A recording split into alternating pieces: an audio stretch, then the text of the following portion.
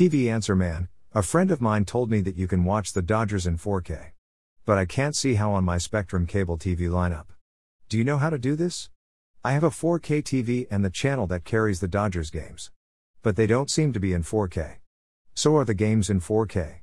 Carlos, Santa Monica, California. Carlos, the answer is yes, but there's a reason why you can't watch them.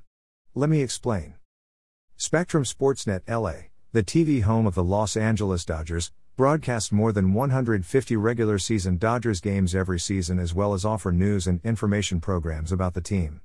The channel is carried in the Los Angeles market by DirecTV, Uverse, AT&T TV and Charter Spectrum. And that's where your problem comes in. Click Amazon, see today's one-day only deals. Charter Spectrum, which has the management rights to the channel, has decided to produce some Dodgers games in 4K this season. However, Charter does not offer any 4K programming to its subscribers. In fact, it never has. Although several pay TV services, such as DirecTV, Comcast, Verizon, Optimum, Dish and even Fubo TV, now provide 4K programming, Charter still does not. Yes, that means that Charter is producing the Dodgers games in 4K, but its own subscribers can't watch it in the format. Who can? DirecTV subscribers. The Satcaster is the only pay TV service that is carrying the Dodgers 4K broadcasts. The next two games that will be available on DirecTV in 4K are this Friday and Saturday against the San Diego Padres. Charter does the games in 4K, but not for their own customers.